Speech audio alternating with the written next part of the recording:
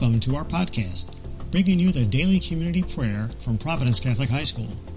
We are located in New Lenox, Illinois, and invite you to join us every school day and pray with us. Now, here is today's prayer.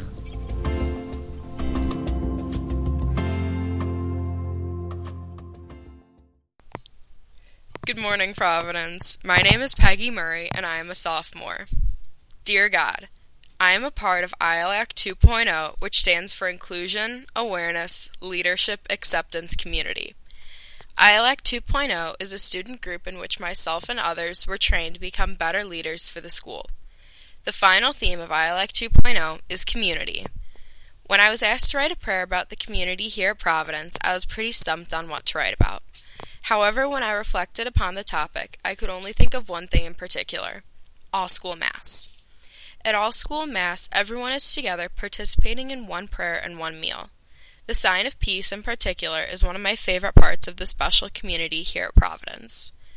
When we had the first all-school Mass my freshman year, I remember being pretty lost and confused at what was going on until my older brother went and found me to give me a hug. That was when I officially felt like I was a part of the Providence family.